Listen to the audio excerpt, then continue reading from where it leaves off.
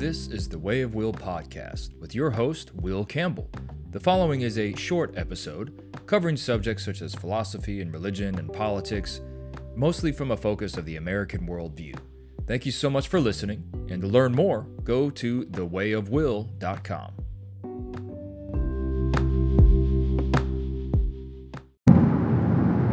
All right, so when we come to think of the ways with which any particular person could attempt to suggest that it is not possible, necessary, or actual that a God could exist, or the supernatural in general could exist, one of the single most significantly important components of this is the personal experience, or what I call the practice.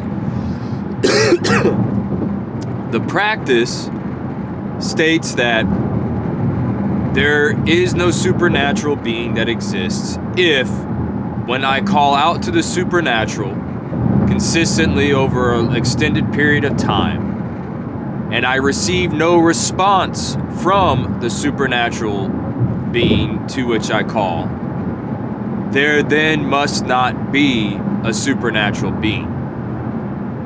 Right? So there's more colorful and artful ways of explaining that practice, but that's just the way I can think of right now. Now, what is considered to be the best means by which or through which we accumulate knowledge and then certainty of that knowledge? All right, and by that I mean not only do we gain the informational knowledge about something, but we gain the certitude knowledge or the truth knowledge that that informational knowledge is in fact true. All right, so you have informational knowledge and you have true knowledge. All right, now true knowledge could be the awareness that the informational knowledge is false, but making the statement the informational knowledge is false, if that is true, well, then that's a true statement. So ultimately, you can only identify true statements, because to make a statement about the falsity of something is, in essence, to make a true statement. So you have informational knowledge, which is just a general knowledge about something that's just stored in memory. And then there's the awareness or certainty that that information is indeed true, because you've experienced it. Because again, the truth of something is the measure of its accuracy in conveying comprehensively some reality. So it's true if it does indeed line up accurately to the reality which it is trying to convey. So our informational knowledge is true knowledge, or we can have true knowledge about our informational knowledge when we've experienced in reality what the informational knowledge is conveying or has retained in our memory. So the idea is, how do we best go from just an informational knowledge, that is to say a hypothesis, a understanding that this may or may not be true, but it's just in general we've reached a rational conclusion that this hypothesis is correct, and now we're going to prove that out. So the way that we do that is through what people will call, repeatable experience, i.e. experimentation. We develop an experiment that produces certain results that definitively demonstrate our hypothesis to be true or false, right? Or in other words, to find true the alternative hypothesis, right? Whatever the converse or the contradiction or the opposite of the claim is. Now, the idea here and what we're trying to do and what we're stating is that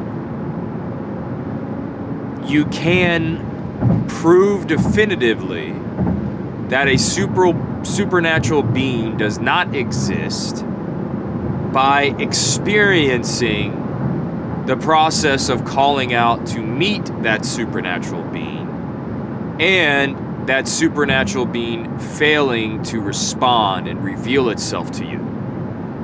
right? So can we and have we done an experiment in which we have called out to a supernatural being and then had that supernatural being act or reveal itself in our lives? If it can be said or demonstrated that that's the case, I call out to the supernatural being and it does not respond, would that then effectively demonstrate that that supernatural being does not exist? Now, the way that this experiment would by necessity have to work is that we as a group of individuals would have to come together and begin calling out to this supernatural being and have it to where that supernatural being fails to act in our lives. So, have we done that? Well, from a Christian, Judeo-Christian standpoint, our position is that yes, that has been done. It's been done for at very least 6,000 years, and that we have a record of people who have done that and who were actually led by the supernatural being and who had revealed to them a knowledge from that supernatural being, his revelation of himself to us, and the means by which each one of us can individually experience him ourselves. And if we follow his direction and guidance, he will reveal himself to every individual person as well. Now, across the history of humanity, in this same tradition, we have people who have indeed claimed to experience on an individual personal level the presence of this supernatural being in their life, acting upon their life and in the life around them. All right? And we have the experimental results of people who have tried this consistently over time across multiple numbers of different people who have seen God working in others because they seek after him. And they seek after the supernatural being, and that supernatural being not only reveals himself to them directly by some means of acting upon their lives, but also in how he works in the lives of others around him, revealing himself as a part of that. So that's the reality of what we have. But the question then becomes, okay, so we have this body of evidence of billions of people around the world claiming for themselves to have experienced that, and that it's a repeatable experience of which each one of us can individually duplicate the experiment and come to discovery of it ourselves. So with that being the case, we have removed the possibility of the argument calling out to a supernatural being and having that being not respond to us as just simply being insufficient. It cannot be utilized as a sufficient means of justifying the position there is no God, or the belief there is no supernatural, right? Because there are those who have indeed called out to God over an extended period of time and had him respond to their calls. And through that response to their calls, he has actively been involved in their life where they can see him not only in their own life, but in the lives of others. And so that's a very important thing to make. But here's the next contention on this part. The next contention on this part is that doesn't mean that he exists for me, right? That is the ultimate fundamental basis of the atheist position. I have not experienced him. So just because you claim to have experienced him does not mean the supernatural being does exist. And just because I personally have not experienced him myself does not mean that that supernatural being exists. But also, it does not mean that that supernatural being does not exist. Just because he has not revealed himself to you does not mean it is not the case that he has in fact revealed himself to me.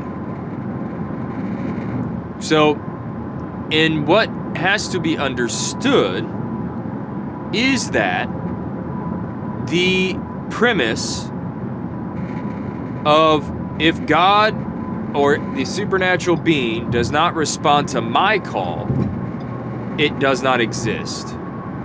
That belief, by necessity, is a belief that is delusion, because it's a false belief. Strange way of putting it, I know, but kind of work with me here. The idea in the atheist's mind, and that is laid out there all the time, and it's a default position because they have no other argument. So they try to fabricate an argument, and this is the first root, fundamental foundation of it that turns a person away from their faith in Christ and away from faith in anything, really, is that, well, I've called out to him and he has not responded. Generally, it's because he hasn't responded the way that that person wants him to respond. They see evil in the world. They see that God has done nothing to stop the evil in the world. Well, that's God failing to respond. Therefore, he does not exist. All right? That's at the root of what they would suggest is the problem of evil, or the moral argument against the existence of a supernatural being. At the very least, against a benevolent supernatural being. Right? So, when we are coming to understand that, it's important that we reveal this reality to the individual who wants to make the claim that because I have not personally experienced this supernatural being in my life, that therefore it does not exist. It can be true at the same time that you have not experienced God and that God does exist. Those two things can be true at the same time in the same place. They are not exclusive ideals, right? Where they're contradictory to each other.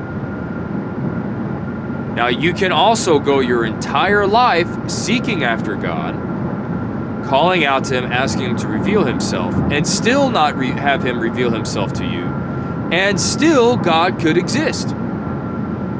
Or a supernatural being, just to make it broad, you could go through your entire life having not experienced anything supernatural, and the supernatural could still exist. So the argument from practice or personal experience, failed practice perhaps we should say, however we may want to say it, but the point is, just because you personally have or have not experienced the supernatural does not then mean the supernatural does exist. However, if you have experienced the supernatural, it is up to a non-believer or somebody outside of it to effectively disprove your experience of the supernatural in order to defend the position that the supernatural does not exist. They have to then default to that, because at the end of the day, my personal experience of Christ as my Savior, but also God's active involvement in my life and his revelation of himself to me in his presence before me in my home, or I before him, I should say. You cannot therefore posit God does not exist and think for a moment that I'm going to accept it, because you've given no justification for it based on your own personal experience and having failed. At the end of the day, what my experience has shown me is that it takes time, it takes patience, and it takes actual love and dedication. And he will reveal himself to you. It took many, many years of me staying faithful, staying true, striving to be for him, striving to repent, wholeheartedly, honestly accepting him for who and what he is, before I experienced his presence in my life through, at first, how he worked in my life, and then through seeing how he was working around my life, and then fully sacrificing myself to him so that he would take control of my life. He revealed himself to me. Now, that doesn't mean I have been consistent in doing those things. Lord knows I have failed miserably. I have given into temptation. I have allowed myself to sin. I strive to repent every day. I hate the fact that I'm still tempted, but I'm still tempted, and I still fail. But he is still there, present and acting in my life, and I can sense him doing that. And so you have to now effectively demonstrate to me that my sensing of his presence and his actual physical presence in my home, you have to demonstrate effectively to me that that was not real, and demonstrate it repeatedly. Because your personal experience of having not experienced the supernatural cannot be used to disprove the actual existence of the supernatural.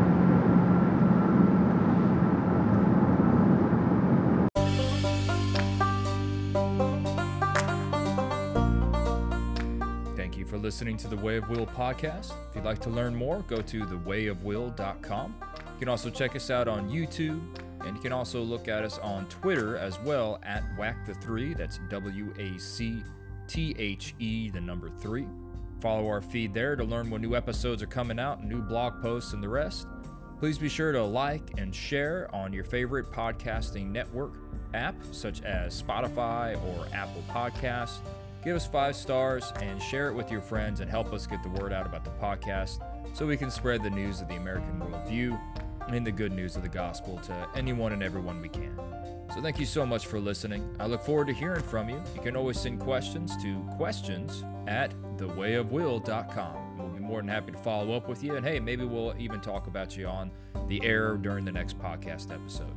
So thank you so much for your time, and God bless.